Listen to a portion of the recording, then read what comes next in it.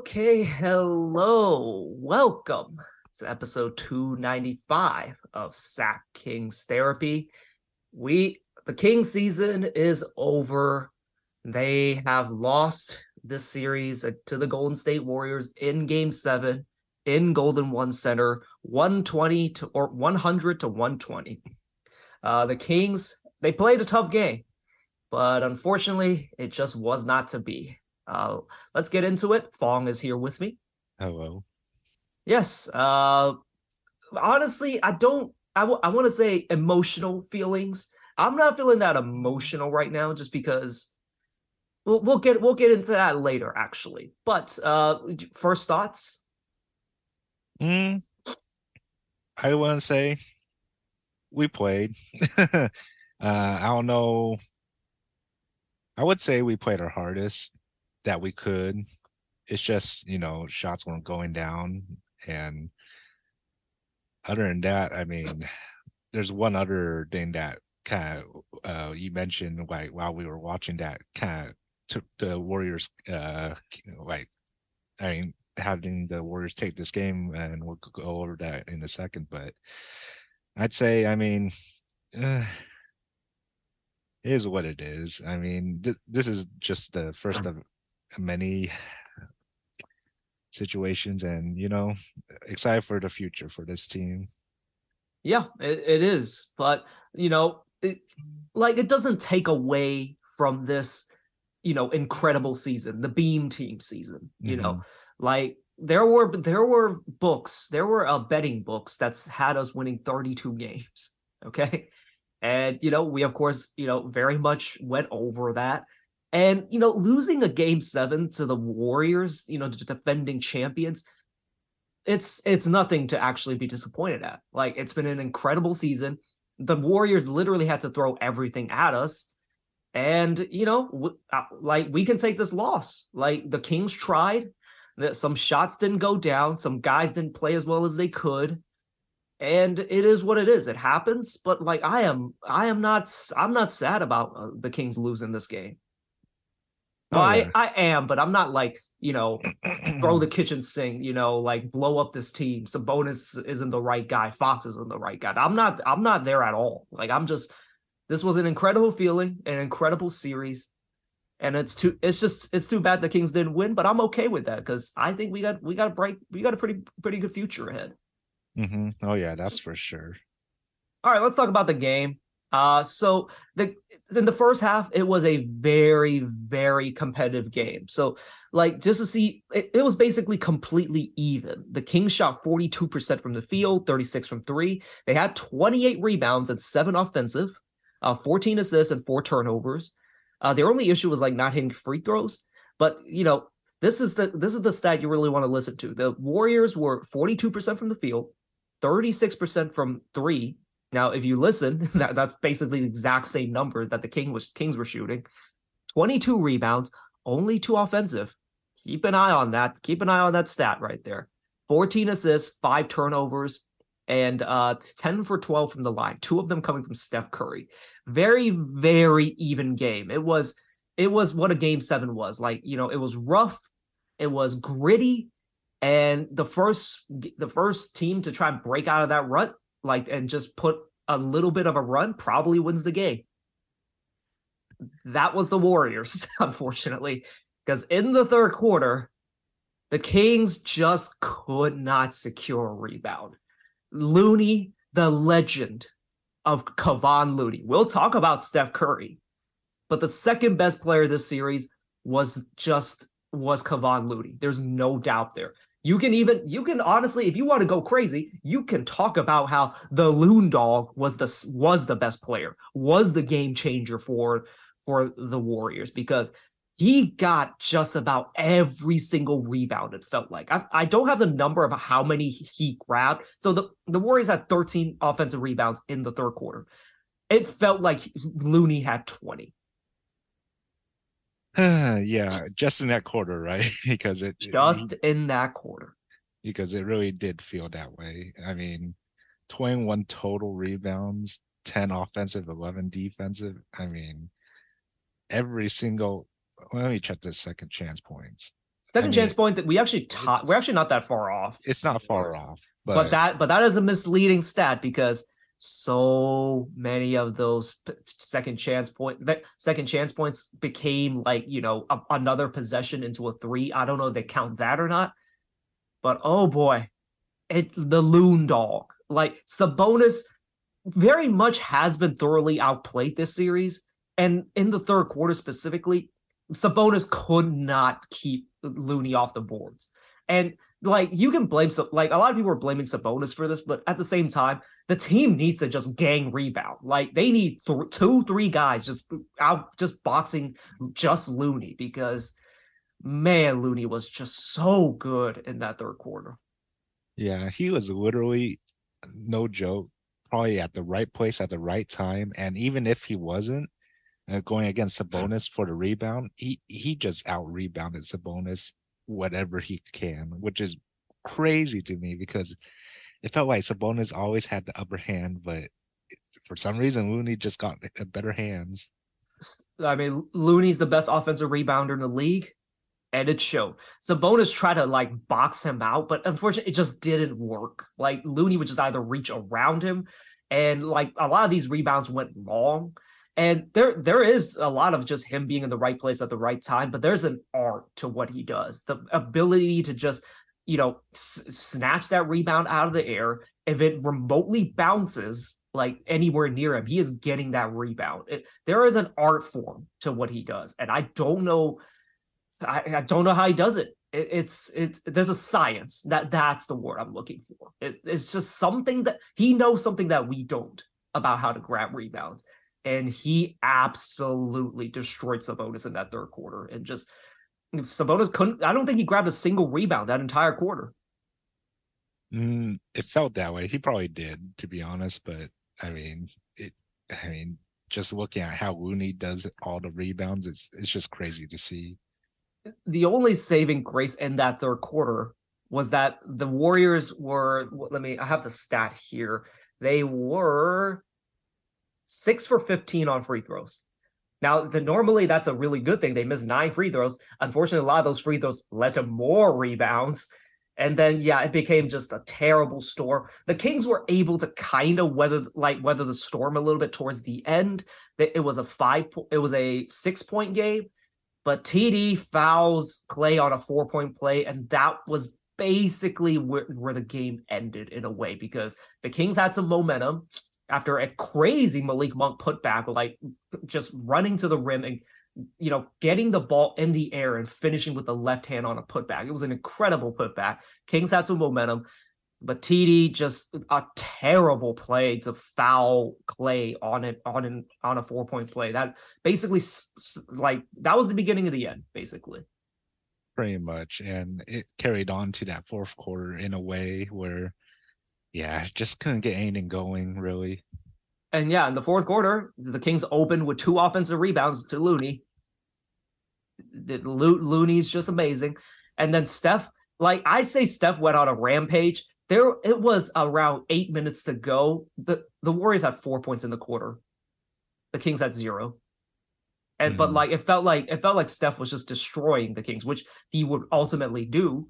But it was just a slog fest. And the Kings, that was kind of when the Kings they melted down. They couldn't hit shots. And one barometer that I've kind of found of like just how the Kings offense is going is looking at De'Aaron Fox's 3-point attempts.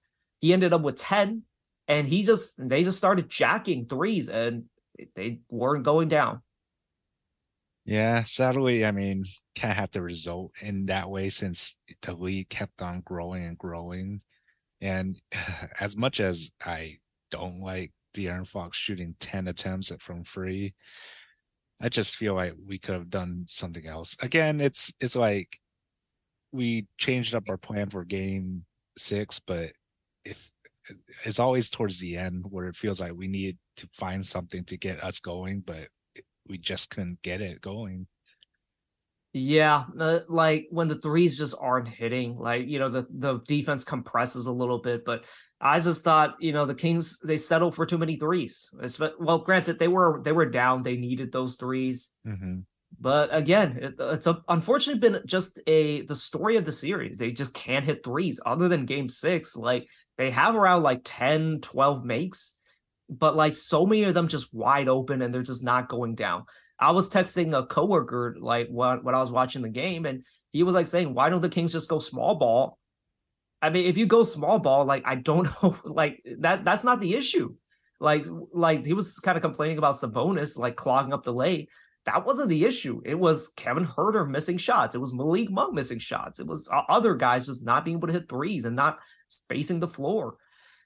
It's just like that was just the story of the series. Some guys just went cold and they never kind of got back on track, unfortunately. Yeah, pretty much. I kind of want to remember if we tried playing small ball in the third or fourth. I forget which quarter, but yeah, like you said, it worked out in some ways, but during that time, that was when Curry just went off and us just not making anything out of that. And that transitions well. Let's talk about the best player on the Warriors. Like if you look at the box score, he's the only guy that actually really scored well for the Warriors, dropping a 50 burger, the greatest game seven performance, the highest scoring game seven performance of all time, 50 points, 7 of 18 from three, 20 of 38 from three, apparently the most attempts he's ever had. He was dominant. Like he just kept, like, especially in that fourth quarter, he just got to whatever spot he wanted. The Kings did their best, like to just try and limit him, but he just got whatever he wanted.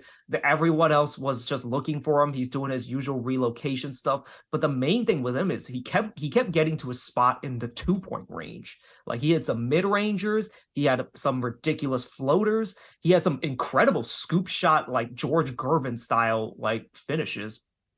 And yeah, it was a masterpiece from him. Yeah, definitely the only guy in the Warriors where the Kings can't really do much about him. Like really, I mean, he dropped 50. It's up to the rest of the team to stop the other guys. Which I mean, we did really well in my opinion. Besides the rebounding area, but yeah, it's just man, Steph is just crazy unstoppable against these type of teams. He's one of the greatest of all time. There's just no doubt. Like, is there a conversation for him being the best point guard of all time? Sure, why not at this point? Like, he is the unstoppable force. Like a lot of people like talk about like, oh, KD, you can't contest his shot. Like you can't stop him on offense. Brooklyn or Boston Celtics found a way last year, but they couldn't stop. But they couldn't stop Steph Curry. Yeah, pretty much. Yeah, so just an amazing performance from Steph Curry. Like, just the Kings tried to take him away, but there's just no way to take him away. And again, drops 50, they absolutely destroyed the Kings. Everyone else kind of like, as I mentioned, not pretty much no one else really scored that well. Like Klay Thompson, 16 points, did get to the line 8 times, but like 4 of 19.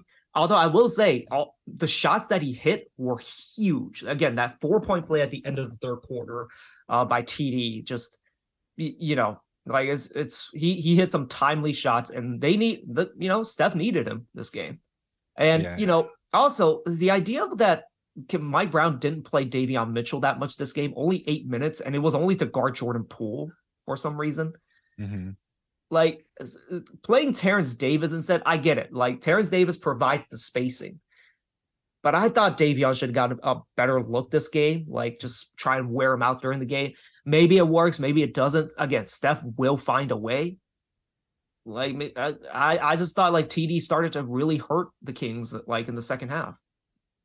Yeah, we kind of made the same game plan as game 6 in a way where, I mean, TD got going. That's for sure in game 6. It just didn't happen to be so in game 7. I mean, I thought he was better offensively this game. I just thought defensively, like he couldn't keep Steph in front and just, again, made that horrible 4-point play.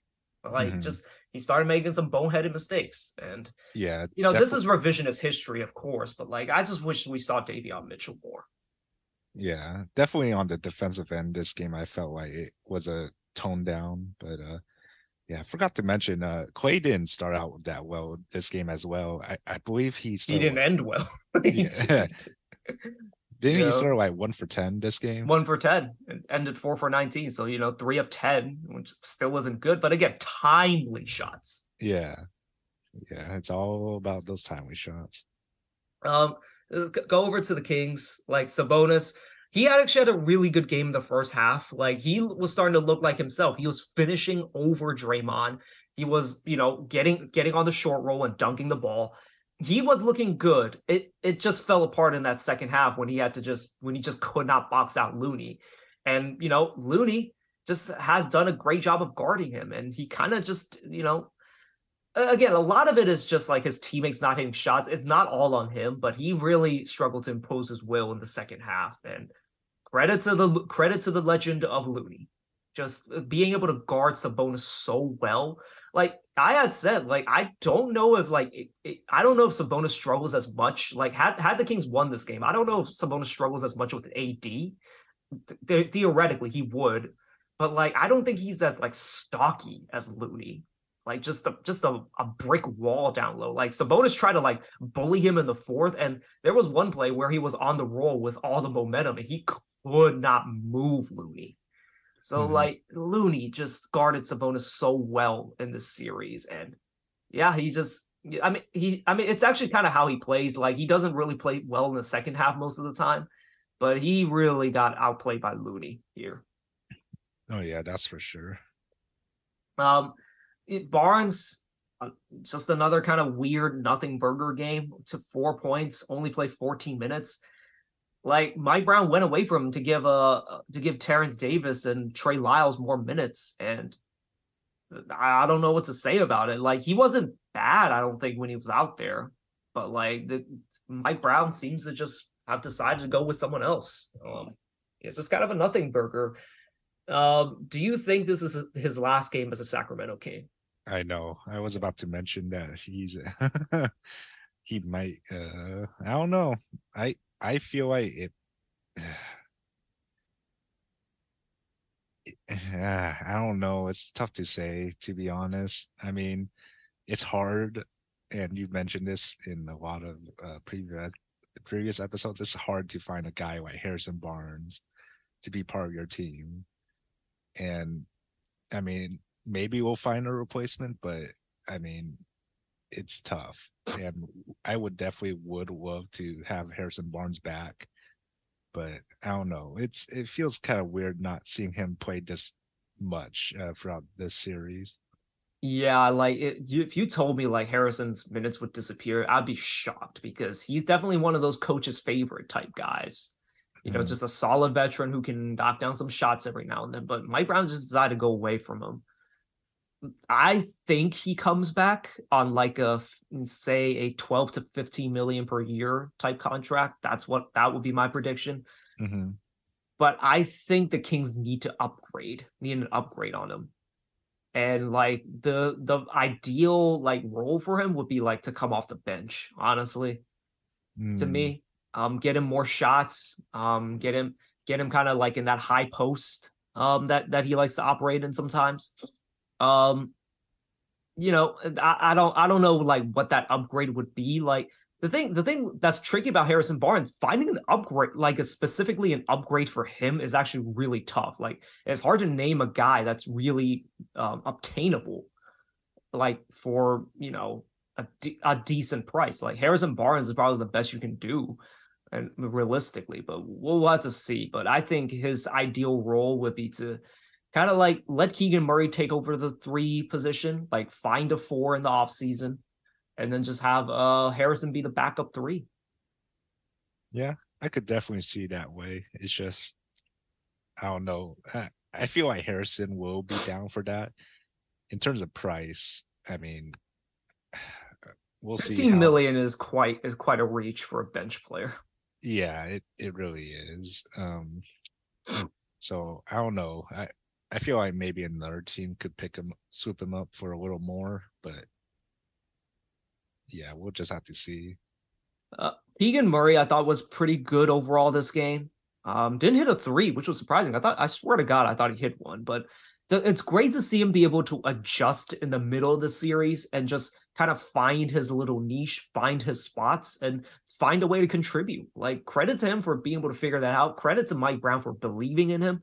The future is bright for him. And like, we'll see what happens with him next year. Like, he already has shown he has great feel, great shooting touch, and just as long as he can add a decent handle, he's gonna be a really, really good player once he does that.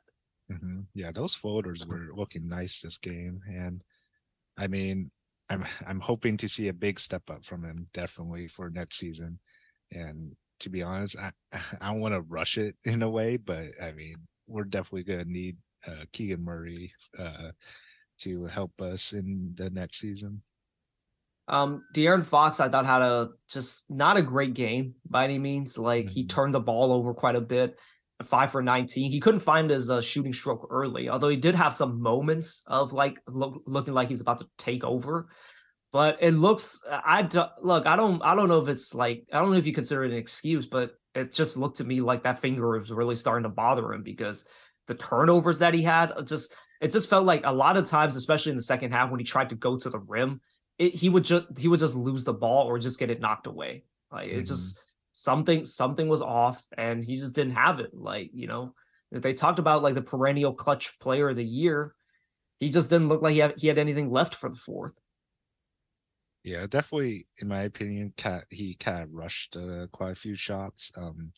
Definitely, in my opinion, like I said, uncalled for threes that probably shouldn't have happened, but definitely were needed, sadly, just because of the situation we were in. But I mean, I feel like, yeah, if he's 100%, he's definitely going to be taking over that fourth. Yeah, and we'll see. Like, he has shown himself to be a star. And again, I think this series, even though they lost, I think it's earned them like, more national attention. It's earned them a few national games. It might even earn them a Christmas game, like Christmas, or I don't think opening night. Opening night's a bit of a reach. But like, it's De'Aaron Fox has arrived. Been a great great playoff debut for him. He has shown that he can be the guy. And like, we'll see what happens next year. It's been, it's great to see him turn around his career. Like, it was looking really shaky last year. Like, it just looked like he wasn't going to be the guy, and the Kings had made a mistake by trading for trading Halliburton. But he's got the dog in him, and the sky's the limit for him. I'll just say that he's got some intangibles that you can't teach. Oh yeah, I mean, definitely still a young team, lots of room for growth for everyone here on this team, and yeah, pretty much just looking forward to this future. Kevin Huerter, just another rough game from him.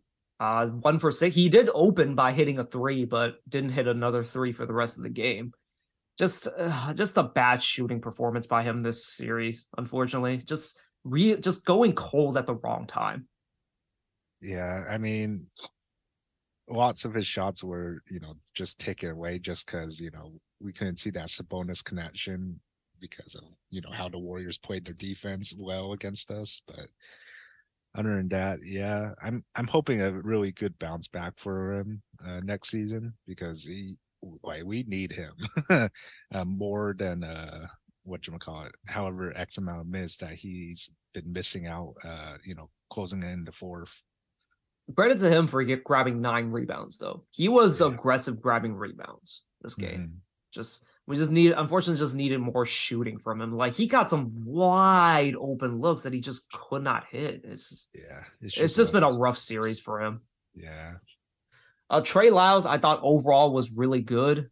He did some good things. The Kings didn't go to like that small ball lineup as much, but like they basically counter by just putting Draymond out there. Whenever they tried to do that, and it like that the bench was actually really good for stretches, but again, that second half, that third quarter meltdown on the rebounding end just killed the Kings, and they just could not find that spark. Terrence Davis, agent of chaos, he started out really good on offense, but as the game went on, like his effect just slowly waned. I just didn't feel like he was effective afterwards. And again, this is where I just wish they played Davion Mitchell more because he could not guard Steph. He just couldn't. Yeah, and like we said, a lot of uncalled for fouls that probably shouldn't have happened, but it just did. It just felt like that his defense wasn't 100% like last game. Malik just could not find the magic this game. 4 for 14 for 14 points. He was good in stretches, but again, just settling for threes and just unfortunately not being able to really, impact the game as much as he did like in game 6. They needed that and it just wasn't there. Ultimately, like it is what it is. I'm not disappointed. Well, I am disappointed, but I'm not like just completely beating myself over the head with this. Just it is a game 7. It's a totally different animal, and some people say like the more experienced team won. Sure, I get like they had an all-time performance from Steph Curry, and they needed every bit of it. They had an all-time performance from Kevon Looney, and they needed every bit of it.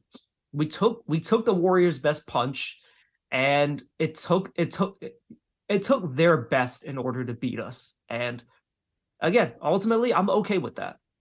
Yeah, and not many teams can say that they almost beat the former champions of last year because it was close. It was game 7, and we got this far, which I mean, still surprised that we were able to almost get this series win, but I mean, it's just a little smidge too far, I guess. It based like to see the kind of the happiness on Steph's face when they did in game 5 too, like how hyped they were to win in Golden One Center. It's very reminiscent of like him winning in Boston, like just that relief, that they have been able to conquer this obstacle in a dynasty run that has run for basically since 2015. Like I guess it does mean a lot when like they took this series as seriously as they did, and like it took everything they had to beat the Kings, and to breathe that sign of relief that they weren't got by this young upstart team. Oh yeah. So it really does mean a lot. Like just the guy that has been through that much, like essentially earning the respect of one Steph Curry. Like this is probably the third hardest series they played since in the last 2 years. It was the Boston series, probably the Memphis series. Although you could debate of whether this series was tougher than the one that they had against Memphis last year, but like it's up there. Now, granted, like it's not up there with like the Cavs, the Thunder, the Rockets. Those guys were like on the verge of beating them. Like, I think like we put the scare into the Golden State Warriors, the defending champions, the Dynasty Warriors. It's too bad that we couldn't end the dynasty right here. Yep. But we pushed them to the very brink. Yeah, just not quite yet, I guess. And, I mean, this dynasty is going to continue. Hopefully next year, if, we somehow face them again, that it'll be a different story, maybe. At this point, I want to face the Lakers, man. I know. It'd be a crazy matchup if we, somehow won this series, went on to play the Lakers in the semifinals. Oh, man. I'm jumping ahead a little bit. I don't know if I think they can beat the Lakers. One of the benefits of this, I want to see Phoenix versus the Warriors. I want to see, I guess, the KD stands to kind of finally acknowledge Steph in a way. Because like there is like a subset of like fans, Warriors fans too, where like, oh, KD won them those 2 other titles. Actually, not really, because KD hasn't won shit since then. Just saying. And well, like that's unfair. Like he was like a toe away from beating the Milwaukee Bucks, and Lord knows that story. But a lot of people say like, oh, KD carried you to two more titles and like was the best player on that team. I'm sorry. I just saw God like in this game. Like the best player in the league is Steph Curry. And it's just like I want to see that matchup just for the drama, just for the storyline, and the definitive winner of that Warriors dynasty, if you will. Mm-hmm. I wonder how many more years Steph Curry has in him because I mean he's 35, which is crazy to think of, especially for his age, doing this kind of stuff still. I mean, like at this point, like you have to put him up there with, like I guess Kareem would be like the fourth guy, but like you got to put him up there with LeBron and MJ at this point. MJ I think won his last title when he was 35. LeBron is still like, well, granted he's not really a contender this year, but like he's been arguably still a top 5 player for up until now. Like it's really MJ, Steph, or MJ, LeBron, and Steph at this point for me. Mm-hmm. Oh yeah. Yeah, just an incredible performance. The Kings took everything they had, and it just wasn't enough in the end. But it did take literally just about everything the Warriors had to offer. All right, let's end it like this, or the final part of the podcast. A quick shout out to the celebrities that were at the game. So Harry Giles, former Kings player, was in the front row of this game. So was Kyrie Irving, which that's just really, really random. He was at the Laker game, I believe, yesterday. Or was it yesterday? Yeah, it was yesterday. And now he's here for some reason.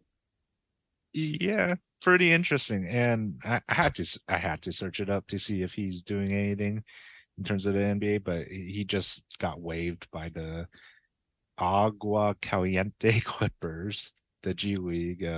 Harry. I was like, yeah, Kyrie waived. What? Oh, sorry.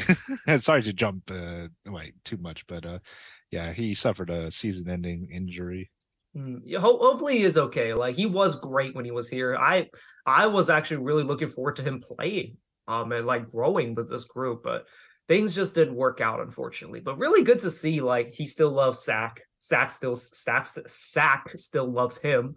So that it's good to see that relationship is actually in a good shape. Oh yeah. For some reason, every time I think of Harry, I always think of that one tweet before his pre-draft. Yeah, I mean, look, he was 15 when he tweeted that, as Jason Jones says. It is what it is, Like, I mean, Lord knows, like we say, like 21-year-olds, like hell, 28-year-olds, like they do dumb shit. 15 years old, they can say some dumb shit. Oh yeah, and during those times, I mean, Sack was barely getting anywhere, to be honest. Yeah, and again, like you're 15 years old, and let's not forget, like let's not pretend like when you were 15 years old, you didn't say some really hurtful, dumb shit again. Yeah. Well, yeah. Anyways, yeah, Harry Giles was here. Hassan Minhaj, he's actually been at a lot of Kings games, which is really cool to see him here at Game 7. We actually have a former friend, former friend's a bit. I think that's a bit mean. Like a acquaintance we used to know. He was at Game 7, so that was actually really cool. He was on the first floor too, which that's pretty awesome. Mm. So Eric Armstead, I believe that is 49ers, right? Yes. Or well, yes. John Lynch, Kyle Shanahan were also at the game, and of course your usual Peja Stojakovic, Andre Stojakovic, and Brad Miller were all at the game. There were probably more that I missed, but those were some of the notable ones that I caught. I see. Yeah, I mean it's a good cast and crew. Sadly, when I hopped on to the watch the game, I didn't get to see any of them besides Brad Miller and Harry Giles holding up the fourth quarter sign for getting up on your feet. Okay. All right, let's transition to the topic at hand. So, what of the future for the Kings this offseason? So, Trey Lyles is a free agent, TD is a free agent, The aforementioned Harrison Barnes is free agent. Alex Len is a free agent. There might be another guy I'm missing, but basically, just real quick rapid fire. What would you do with those four players? Harrison Barnes, I feel like we need to try getting back. That's for sure. Um, between TD and Trey, I most likely prefer Trey Lyles, and hopefully in a decent contract to get him back on, because I feel like he'll be asking just a smidge more than what he is asking for now. TD, it's one of those players that, TD is a tough one for yeah, I me too. know. It's like I want him back, but most likely not for the price he's going to be asking for, which, to be honest, I don't know his going rate, coming out this season. What would you think Trey Lyles' price is? Just give me a number per year. That is. I'm hoping between 8 to 12, maybe 10. I've heard James Ham said like he's lucky to get around 5 to 8, but I don't know about after this series. Like he might be closer to your 8 to 12 that you're mentioning. Yeah, Like for another 2 year contract, like 2 year 60 million. I'm okay with that. Terrence Davis is a tricky one. Like what would you be willing to pay for him again per year? per year, it's got to be 5, in my opinion. That's probably a good price for both sides, in my opinion. Yeah, that actually wouldn't be terrible. Like honestly, if you just bring him back on another 2 year $8 million contract, I'm okay with that. Yeah, Um, I honestly think whoever the Kings draft will probably replace him. yeah, I could see that. In terms of, yeah, we, Alex Len is I don't know. Like if he's back, he's back. But I want that spot to go to Kada. Like credit to yeah, Len for playing as well as he did when he got to play. Credit to him for staying professional for long stretches in which he wasn't playing. But I don't know, man. Like I wouldn't hate it if they brought him back, but I don't think they'll bring him back. sadly, I don't think we're gonna bring him back. To be honest, I mean, we still even have Rashawn, which I have no idea what we're gonna do with him. He's kind of in that kind of limbo as well. But um, yeah, in terms of replacements, I mean, definitely need a forward. I feel a forward or a big man. No, I don't think we need a big man, but definitely a forward. I would prefer like I guess we'll talk about that in the draft when we talk about the draft. But I think the Kings need a look. We're not going to get him, but like a Jaren Jackson type, like a Hmm. guy who can play small ball five or play the four next to Sabonis, but can also shoot and protect the rim. It's a lot to ask, but like that's what the Kings need. They need a guy that can block shots because Sabonis, a lot of people criticize his defense, and like, but the only issue he really has is that he's not a rim protector. He's good. He's really fucking strong. He's got decent enough lateral movement, and if you compare that with a rim protector, I think that would be perfect. That would solve a lot of the Kings' issues. And I just don't know who that player is and how the Kings would get him. Yeah, I mean, looking around the league, I mean, most of the guys definitely we will not be able to acquire. That's for sure, especially for all the assets, not assets, but all the skill sets that you have for mentioned. So it's, yeah, unless there's some random diamond in the rough in the draft that we could take, whichever pick we get. I mean, that'd be pretty nice. It's just, We have the 24th pick, yeah, which that's is that. which is fine. But Yeah, there's one guy, oh my god, in the draft that I absolutely love, like Taylor Hendricks. Like what I just mentioned, like can block shots, out pretty good like lateral mover on the perimeter as well, and can shoot threes. But there's no way he drops 24. There's just no no. fucking way. What's his projected top 15 maybe? I think in the top, well, yeah, around like the 10 to around 15. Although I believe he should go way higher than that, but that's just me. Hmm. I mean, you never know. Maybe we'll somehow trade up, which kind of doubt, but yeah, I mean the possibilities are endless, and In Monty, we must trust. Okay, this is a topic that I just do want to get your thoughts on. So I'm reading a lot of people saying that Sabonis limits the Kings' ceiling in the playoffs. And this series kind of like supports that point. Like he really struggled against Looney, he really struggled against Draymond, and like Lord knows what would have happened against AD in the next round. Like, do you think that Sabonis actually limits this team's ceiling? And is he a guy you want to commit like big money to long term? I would say I would definitely commit big money to Sabonis. Um, I think it's just because the Warriors knew how to stop Sabonis.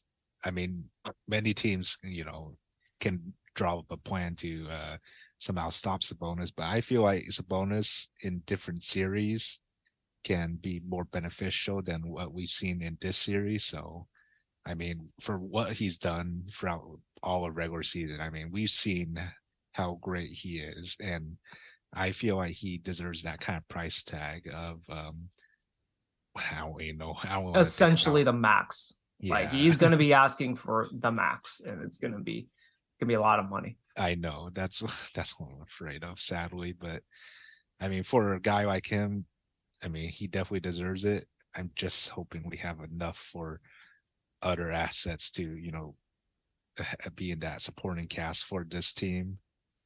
Look, look, these guys might be right. His ceiling might just be around like first or second round, but I think he can improve upon that. And honestly, like he started to kind of figure some stuff out, like hitting that mid-range jumper.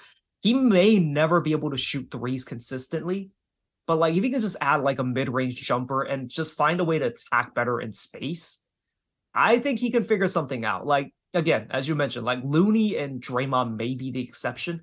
I look, this could be crazy for me. I think he would have had more success against AD next round because like I think AD's a bit lighter than those guys. I don't know. I'm just talking out of my ass on this one, but I think Sabonis is worth it just because he had the transformation started with him. Like his ability to kind of connect, to be that high post facilitator, like that opens up so many things for the Kings and is kind of the lifeblood of the Kings offense. And I think the Kings need to also just kind of figure out how to better play around him as well. Like I think there are things that can be improved, and I think he is worth investing the big max contract into. Mm-hmm. Oh yeah. Another let's see, another kind of just question going forward. Do you think the Kings will regret the Halliburton trade? I guess that's something else I saw Oh online. really? I don't. I wouldn't want to say so, just because I mean, after this season, just kind of over exceeded everyone's expectation on what the Kings would be like.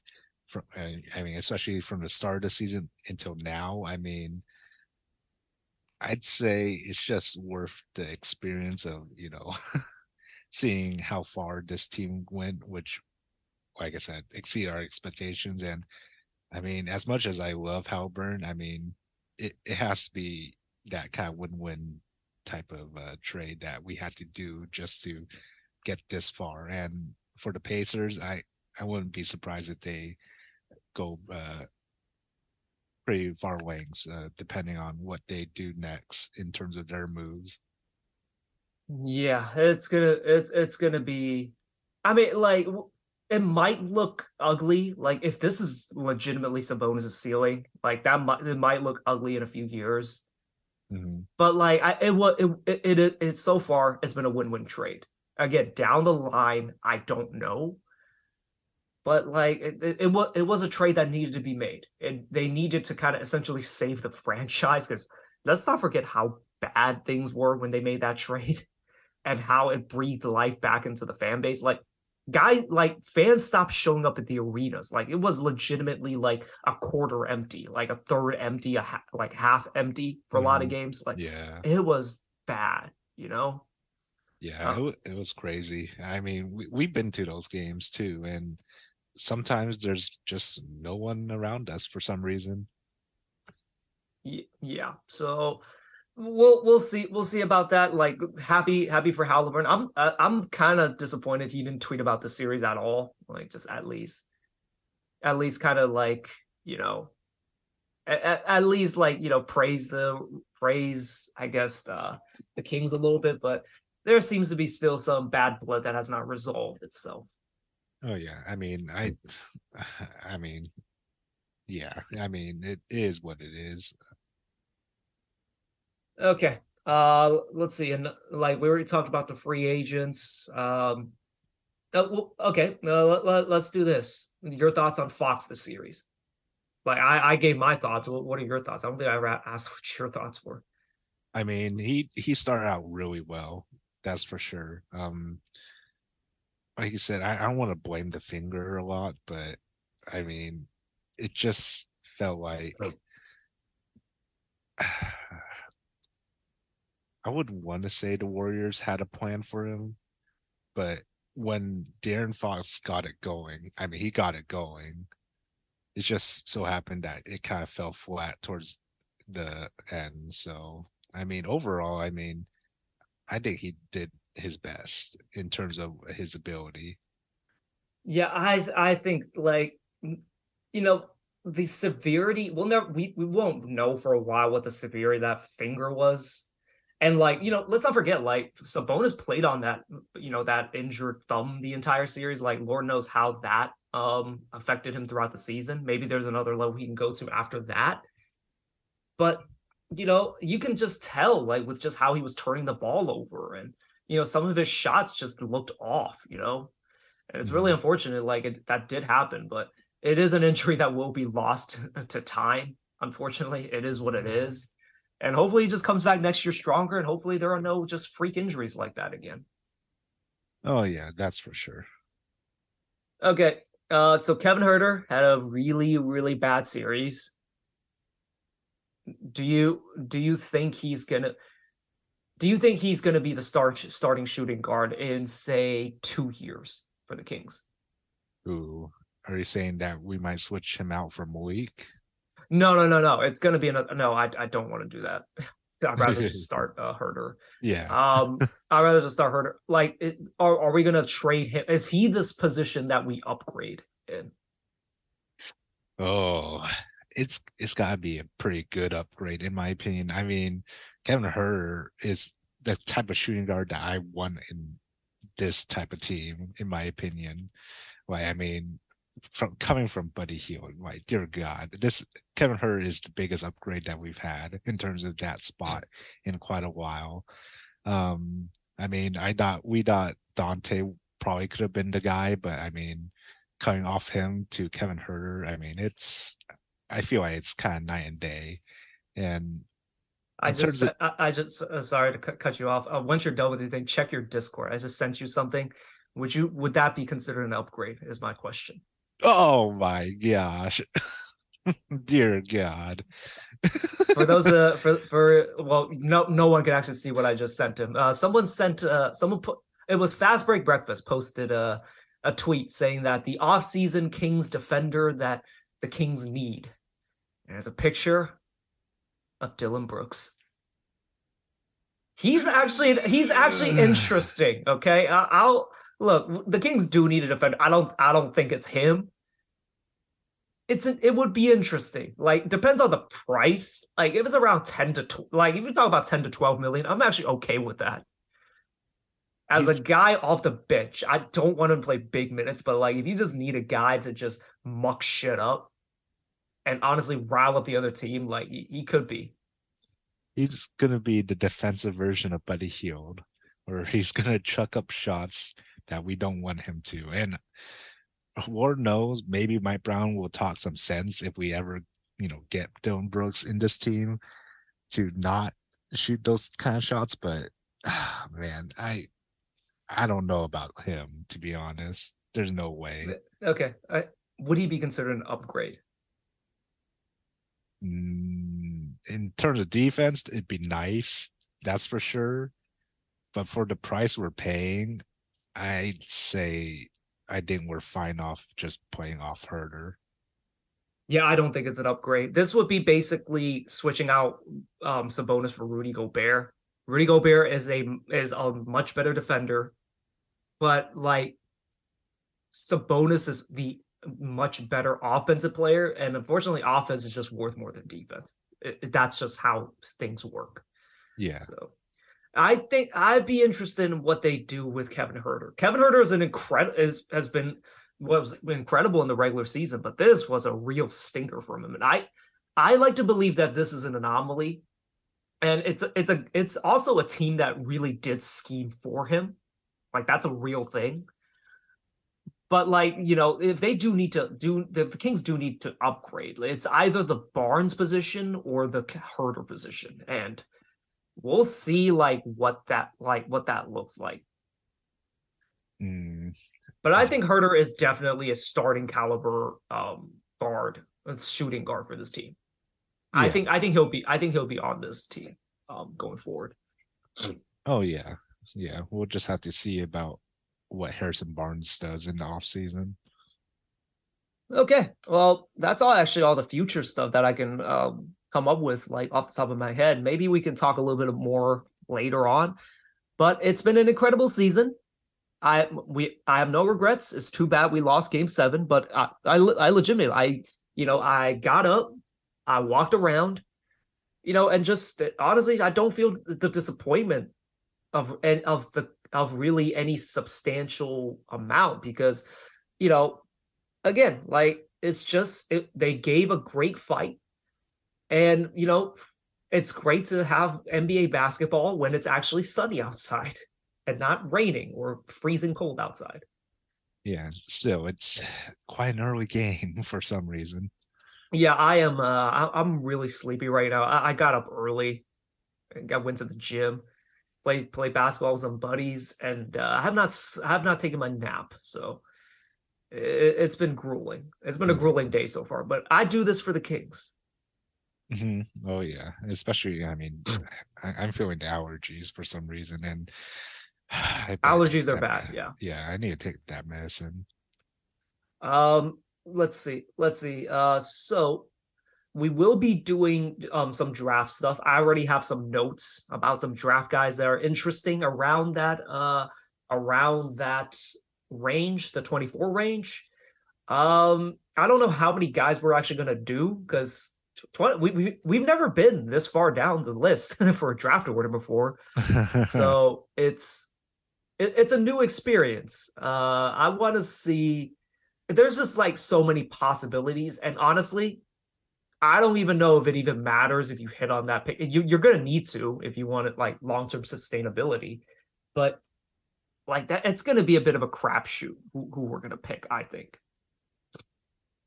Yeah, I mean, I feel like we will probably just review the guys that we probably think should go on the team, but then again, I feel like we've been mostly picking the best available. I don't know. And hopefully, like, you just keep that mentality. Just pick the best guy available. There have been like a lot of mock drafts that have us taking a guard of some sort. I'm sorry. I'm gonna be really sad if we take another guard. It was like 6'4". Like Kobe Buffkin was a guy that came up I thought was interesting. I can't get over that he's 6'4". So gosh, I mean, yeah, we have just an influx of guards. Yeah, I cannot see us getting another guard. We just need another forward of some sorts, in my opinion. Coming off the bench maybe for now, until we find out what Harrison Barnes will be doing. So yeah, that's my 2 cents.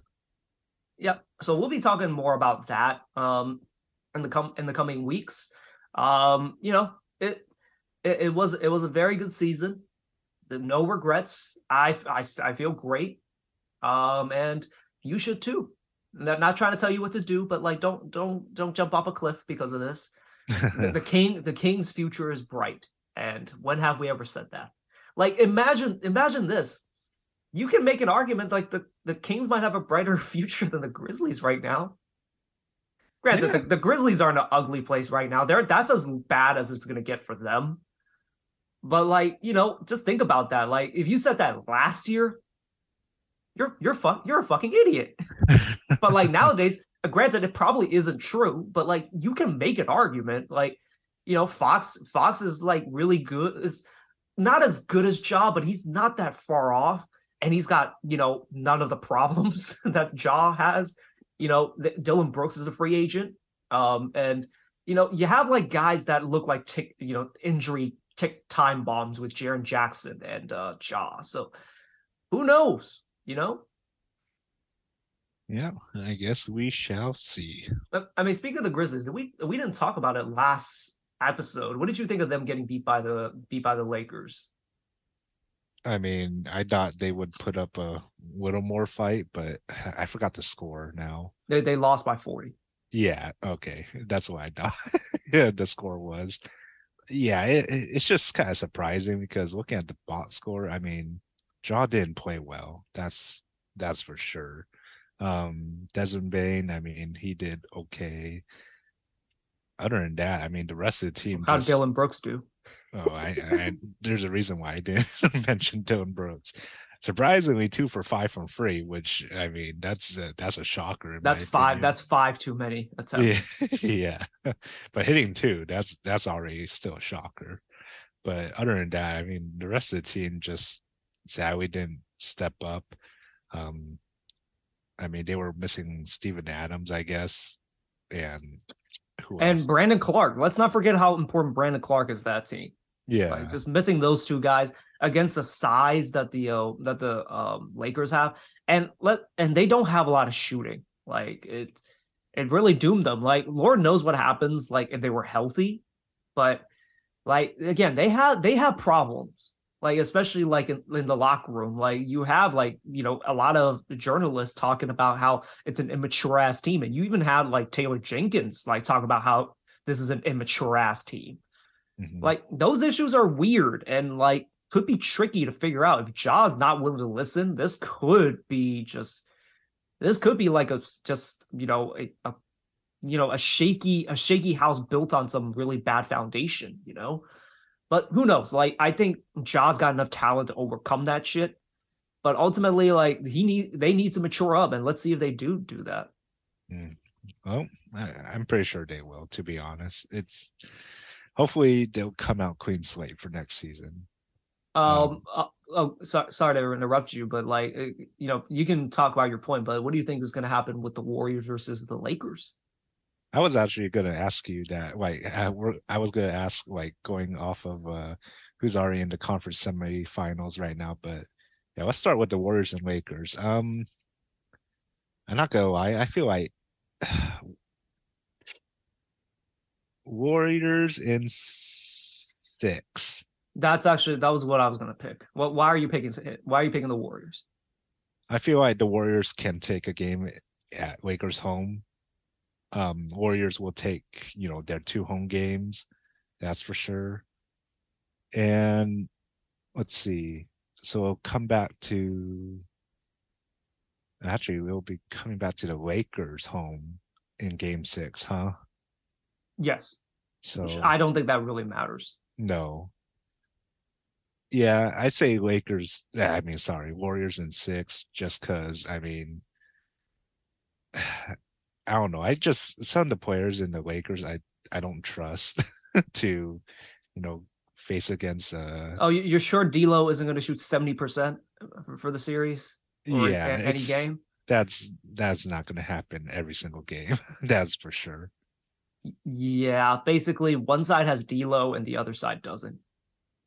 And I'll let you figure out which side benefits from not having D'Lo. But I think Draymond has always been he's been the best AD defender I've ever seen. It's one of those things that makes him one of the best defenders of this generation. AD is gonna blow up some shit with the Warriors offense. But I think like they have the perimeter defenders to deal with D'Lo and D'Lo, Schroeder, and what's his face, Austin Reeves. I think they have defenders to take care to like limit those guys, and Andrew Wiggins can handle LeBron, especially this version of LeBron. And I think, yeah, the war. I don't see the Lakers are going to try to beat them up with their size, but ultimately, I just don't think they have like the offense to really handle the Warriors, and the Warriors have the defense to handle them. The question is, can the Lakers defense hold the Warriors? I think I just answered my question there, but I got confused. Yeah, all I'm gonna say is no. I don't think the Lakers can hold the Warriors, especially how Steph is just doing this crazy amount of stuff each and every game for our series. I mean, there's no doubt he's gonna do it again. Well, here's what I would say. Here's what I would say. Did they have to use up all their shots to beat the Kings? And that's again just the credit to the Kings for forcing the Warriors to play at their best. Yeah, I don't know. I mean, we'll see how the matchups will fare off, I guess. But I mean, I'm definitely choosing the Warriors over the Lakers, to be honest. We're not gonna get into detail about this one because honestly, I'm not gonna bother. I'm just gonna watch some of the games. Knicks versus Heat. Heat beat them in Madison Square Garden for game one. Who do you have for the series? I definitely want the Heat just because of they got the dog in them, that's for sure. And I mean the Knicks, to be honest, it's just Jalen Brunson and a bunch of guys that hope that can support him because they're God. I mean, to be fair, on the other side is Jimmy Butler and a bunch of guys. That is also and true. Jimmy just sprained his ankle really badly, so we'll see his status. But so yeah, I noticed that Julius Randle wasn't in also. So he has an ankle too. Unfortunate. Although I hate to say this, I don't know if he helps or hurts the Knicks more. So yeah. Like it is what it is. It's going to be a tough series. Like those two are very physical teams, very tough teams. It's going to be a bloodbath, and it's going to be fun to watch. Although I just don't have that many thoughts on it. No, yeah. All I want is the Heat to win. Not too big on the Knicks, to be honest, other than Jalen Brunson. I kind of just want to see the Knicks get to the conference finals and Oh just my see goodness. the manic reaction from the fan base. Yeah, Though imagine. Knicks fans, like I say, the Kings fans are probably the only franchise that would have survived a 16-year playoff drought and 2 relocation attempts. Like that kind of just shows like how crazy Kings fans are and how passionate these fans are. I think the Knicks are arguably better. Like maybe it's just me like watching some videos of like just them celebrating in the streets the way they do whenever the Knicks win, but it's a crazy ass fan base, and I love it. I love Knicks fans, man. Yeah, it'll be a great series if they do go to the conference finals to go against either the Sixers or Celtics. I mean, it'd be one crazy series, whichever team if they do play. Celtics versus 76ers. Embiid is out or he's doubtful for game one. I mean, I'm going with Celtics just because I feel like they have the better overall team, but the Sixers definitely do have. I mean, if hopefully Joel is back healthy, I think I feel like it's tough, but definitely I'm picking the Celtics for now. Yeah, I'm picking Celtics. Embiid probably is going to be 100%, so that puts a damper onto it. And tell me if this changes your opinion. So I forgot. Like I think this was just a few days ago. Apparently, James Harden was in Las Vegas. Oh boy. Does that Okay. change your opinion at all? What is he doing in Las Vegas when he What what has? what what do you do in Las Vegas? Jeez. What do you think? Can he focus on the game for once, maybe? uh yeah. No, it's still Celtics. Oh yeah, no, it was gonna change your opinion to the Philly into Philly Yeah, winning, yeah. knowing that James Harden is partying out in Vegas right now. But no, it's Celtics. Like I never really trusted the Sixers. Like it's unfortunate that Embiid got injured again. Like it's you can always just count on death, taxes, and Joel Embiid getting injured before the playoffs. It's just I'm sorry to say it, that just keeps happening. And then you know James Harden not performing well in the playoffs as well. He was 9 for 34 from 2 point range in the first round. Okay. Yeah, I don't know why I doubted, but yeah, never mind. Nuggets versus Suns. I know the Nuggets are up one, but I I kind of want to see if the Suns can win this. I don't think now game one, Nuggets actually missed a lot of shots. Like apparently Joker missed a lot of layups. I'm not sure. It's not as bad as it looks, I'll just say, because Jamal Murray went fucking bonkers. Like 35 point, like 30, I think 34, 35 points. Some of the craziest shot making I've seen. And he can do that. But I don't know if you can rely on that happening every game. I think it's a much closer series than it seems right now. Mm-hmm. Let's see. Who are you taking for that series then? I want Suns versus Warriors, so I'm just gonna say Suns in 7. Hmm. Yeah, I could see Suns in 7. Are you gonna pick Suns in 7 or are you gonna pick Nuggets? I'm probably gonna pick Suns in 6. Suns in 6. Wow. I feel like the Suns can get it done. I watched DeAndre Ayton a lot. I'm sorry, fuck that. Fuck that guy.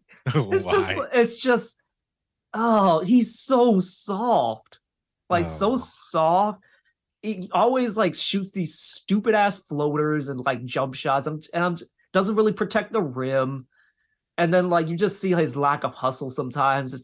It's like, what are you doing? Why are you out there? Uh, I don't want to make this full comparison. He's not that far off from like Ben Simmons in terms of just like the dog in him. He has no dog in him. hmm. Uh, I guess we'll see. I don't know. I haven't seen a DeAndre Ayton game in quite a while, to be honest. Yeah, I can't stand it. Like the fact that the Suns have maybe 4 guys if you include Aiden. And again, I just lambasted Aiden for just ugh. They have basically 3 guys, and you're gonna have to rely on the other like however many guys that can play for you. And unfortunately, they any of those other guys like Josh Okogie and Torrey Craig are good on defense. They're not good on offense, and the rest of the guys get eaten alive by like the Nuggets offense. So we'll see. I just want Suns versus Warriors. That's just my guilt. Like one of those things that I just desire. If that makes any sense. Hmm. Who you get from who you got for Suns versus Warriors if that's the case, if that were to happen? Warriors at 5. Warriors at 5. Mm. I'm sorry. Again, Dre, like Warriors are gonna make those other guys do it, and like Draymond is gonna talk so much shit to KD, and most importantly, Aiden. And Aiden is gonna cradle up and cry in the corner because he don't got that dog in him, man. I'm telling you. Oh man. Whatchamacallit? Ah man, the Suns. I mean, how much left is it in them before? So I think they only got like probably just this year. I don't know if they got it next year because Chris Paul is getting worse and worse. I So know, yeah. And so and how long does KD have until he I think KD got a long way to go. Oh yeah? I think KD has a few more years to go. I just don't think CP has anything left I after mean, the season. do you expect KD to stay during those, Of you know? course, he's on a 4-year contract. It was a Mhm. miracle that he actually got traded. All right, let's end it on this. Shout out to just the Sacramento fans. Like, the Kings, they were down, I think, like 20, about however, like maybe 5 minutes to go. They continue to chant Sacramento. And then, when the starters checked out, they were clapping for them. And it's good to see them like show appreciation for, just how amazing the season has. It's not just me, it's not just you, but like the entire like Sacramento, like everyone that was in game 7, just clapping, kind of just, showing appreciation for what a magical season this has been. It was really good to see. Oh yeah. I mean, after a whole 16 years, just them bringing us this sweet playoff series. I mean, you gotta give them props to the players to bring us this far and to bring this franchise from just down to the down in the dirt to something that we have never to the third seed. Yeah. To the seed that is the third spot. I don't know. Unheard of, which we may not get to that seed again, but at least we know that this team has the heart to go that far. I think the Kings can get better from this. Again, we'll have to see how the offseason plays out, but oh yeah, just shout out to the fans. They were also like apparently waiting by the players' garage, kind of just, cheering like while they left. Again, the unconditional love that the fans have shown to this team, despite for many years not giving them jack shit to cheer for. They deserve this one. And, shout out to them. And it's good that the Kings finally reciprocated some of that love. Mm-hmm. Oh, yeah. All right. Yep. No regrets. Just despite the loss, good vibes. Well, I mean, hopefully we could, bring you guys more content. And, I guess that's pretty much it, right? That's pretty much it. Yeah, there will be content continuing. Sacking's therapy will not stop. We will continue to churn out more content. And yeah, that Naruto episode will be coming at some point when Fong finally watches the fucking episodes. But I rewatch, you mean? Because rewatch. So the first one's on me. The second one's on you. I'm waiting on you. I'm waiting on you now. Yeah, but I think for now we'll talk about probably the draft, best wins, and probably worst losses, I guess. Yeah, we'll do a season recap. Don't you worry. Mm-hmm. I mean, Naruto's probably gonna come in the summer too. Who we're kidding? It will come. Like there's just more downtime that we can actually prepare for the episode, so it will come. Mm-hmm. Oh yeah, for like the 3 people that actually listen to that episode. So yeah. But yeah, we will be coming out with draft content. We will be coming out with, again, as you mentioned, like best wins, worst losses, just moments of the season. It's going to be hard to pick the wins. There's a lot of them. So yeah, there will be more content. Mm-hmm. Oh yeah. All right. Well, thank you guys for listening to this one. We're going to sign off on this season and on to the next one. Yep. And we'll see you guys later.